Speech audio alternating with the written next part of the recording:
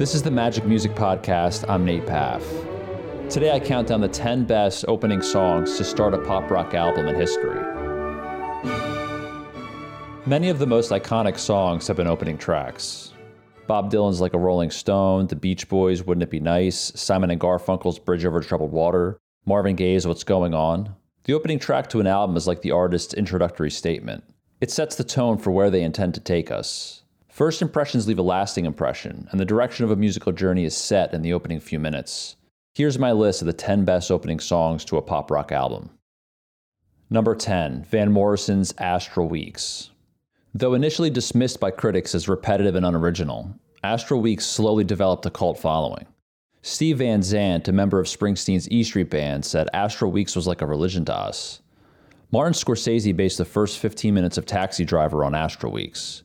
The opening track, which has the same name as the album, is probably the album's best song and shows the Northern Irish singer-songwriter patiently searching for melody and meaning. 6 of the 10 songs on this list come out of the late 1960s, early 1970s. The decade between 1965 and 75 is, in my view, the best decade of music of the modern era, and is a high point for the pop rock genre. Number 9, John Lennon, Imagine. One of the more poignant songs ever written. Imagine's soft sound and message are driven home by the strength of John's voice. He may have the most powerful vocal delivery of any pop rock artist in history. Composed quickly during a morning with Yoko in early 1971, Imagine was inspired by a piece of poetry Yoko wrote 7 years earlier. John later admitted that Yoko should have received co-writing credit, but was too stubborn to allow for it at the time. In 2017, Yoko legally added her name as co-writer. It's now officially a Lennon-Ono song. During a 1980 interview, John said the World Church called him and asked if they could use the lyrics to Imagine as part of an outreach campaign and just change it from Imagine No Religion to Imagine One Religion. John said they clearly didn't understand the song, as it would defeat its whole purpose. Imagine is highly idealistic and aspirational. When has the world ever come remotely close to overcoming conflict or possession or division, the things John sings about in Imagine? John said about the song, "Now I understand what you have to do. Put your political message across with a little honey." I would argue it's a lot of honey, and for that reason it's not higher on the list. But it's a song that's strong enough to have been a highlight on any of the Beatles' records, which is saying a lot. Number 8, John Mayer, Wildfire, off of his 2013 album Paradise Valley. One of the best songs and one of the best albums of the last 50 years. John has historic talent, the kind of talent that's talked about for centuries. His music is built to last. It will still ring true long after his off-putting personality quirks fade away. He's the Paul McCartney of his generation, without the benefit of George and John as sidekicks, and with a stronger solo discography. I see Paradise Valley as his best album. Inspired by the folk soulfulness of Neil Young and the dreamy sounds of Jerry Garcia, it's a wonderful blend of styles. Alone Time in the Montana Country helped bring a maturity and depth to John's songwriting. Combined with his detailed, sweet melodic guitar work, Paradise Valley is Johnny grounded and at his best. The first 4 tracks are one of the best opening 4-song sequences to any album ever. Wildfire starts it off, a song that's great alone in the car or at home with family. It's just feel-good music. Paradise Valley, John Mayer, definitely worth many listens. Number 7, Led Zeppelin, Black Dog, off of Zeppelin 4. The opening track to Zeppelin's best-selling album, Black Dog, is classic Zeppelin. Hard driving, melodic, dynamic. It's the heights of 70s rock and roll. Like the Rolling Stones, Zeppelin often put one of the album's best songs first. Good Times, Bad Times from Zeppelin 1, Whole Lotta Love from Zeppelin 2, Immigrant Song from 3. They all deserve consideration for this list. Good Times, Bad Times is the first song on their first album. What an introduction to the band. I can't think of any other band that came out of the gates with such a refined and powerful sound. But ultimately it's between Black Dog and Whole Lotta Love for this list, Zeppelin 4 versus Zeppelin 2. Whole Lotta Love is the more iconic song. Zeppelin played it at every one of their live shows after June 1969, and it was the closing song for their live sets for years. But Whole Lotta Love is actually a ripoff of the Muddy Waters 1963 song, You Need Love, for which Zeppelin didn't even credit the band and its songwriter Willie Dixon. So it really can't be called an original work for the band. And musically, Black Dog is the more dynamic song. Its shifting timestamps and call and response between Plant and the band create a powerful effect. It's mature Zeppelin at their creative peak.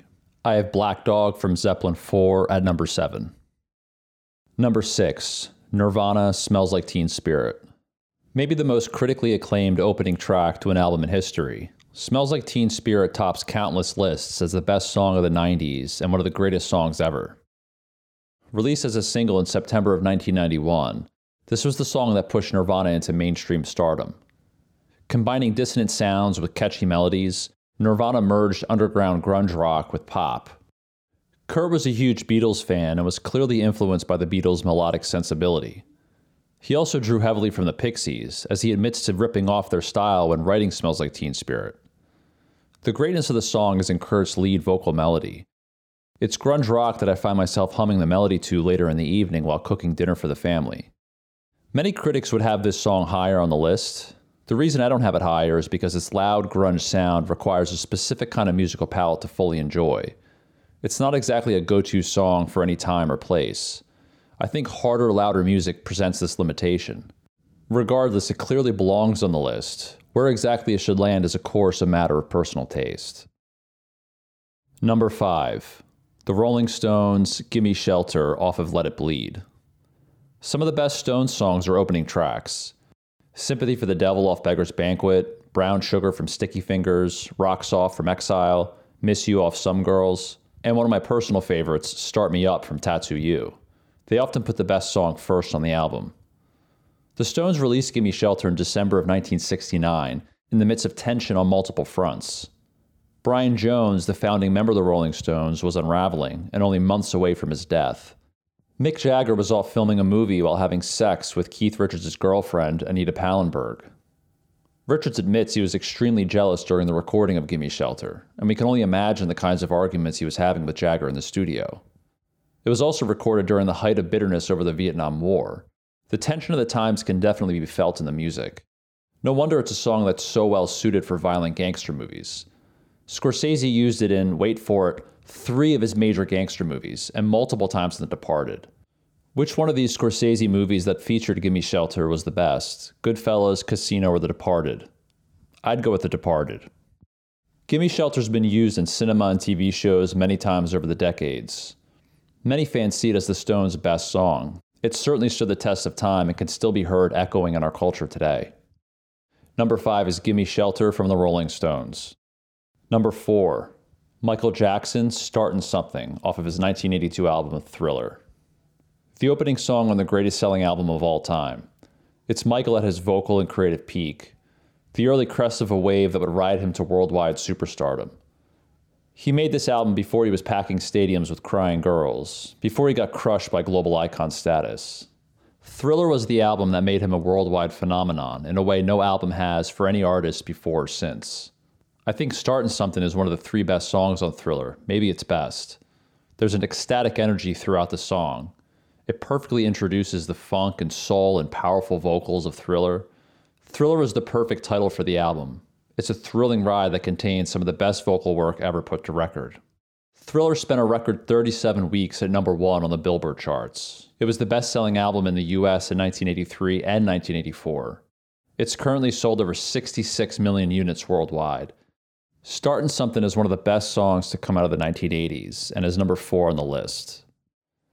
Number 3, Heroes and Villains from the Beach Boys' 1967 album Smiley Smile. Smiley Smile is one of the biggest what-ifs in pop music history. What if Brian Wilson hadn't gone off the deep end and abandoned his second masterpiece? What if he finished and released Smile in 1967 instead of releasing the relatively weak replacement album Smiley Smile? I think Smile would have been the Beach Boys' crowning achievement. We know the contours of what would have been the track listing.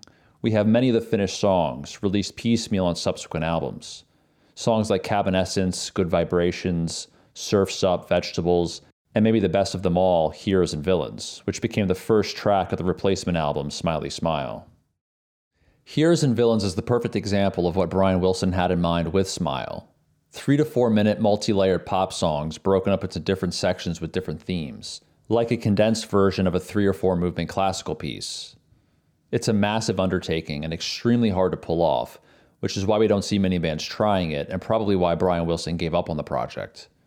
But Heroes and Villains shows the potential of the idea and accomplishes the goal masterfully. Along with many of the songs recorded during the Smile sessions, it's peak Beach Boys and holds a special place in the history of pop rock music. No other band has been able to match the level of nuance in their vocal harmonies. Had the Beach Boys been able to cut back on heavy substances and gut it out for another month or two to finish Smile, I think it would have surpassed Pet Sounds. Heroes and Villains is a masterpiece and one of the 3 or 4 best songs the Beach Boys ever made. Number 3 is Heroes and Villains from the Beach Boys. Number 2, Radiohead Airbag off of OK Computer. Released in May of 1997, Radiohead's 3rd album holds a special place in the hearts of those who really got to know it.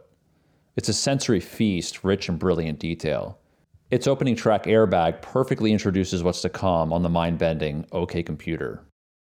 Drawing from sources like Miles Davis and the Beatles, OK Computer is the summation of everything Pink Floyd and U2 were striving for in the 70s and 80s. Melodic, psychedelic, multi-layered rock that bends the mind without needing mind-bending substances. OK Computer is one of the more ecstatic musical discoveries out there, and Airbag is, I believe, one of the 2 or 3 best songs on the album. Can you imagine if Radiohead had the vocal range of the Beatles? We might be talking about them as the best ever. Number 2, Radiohead, Airbag. Number 1, The Beatles Come Together. The best band with the best chemistry who made the best records, it seems appropriate to have one of their best songs make the top of the list.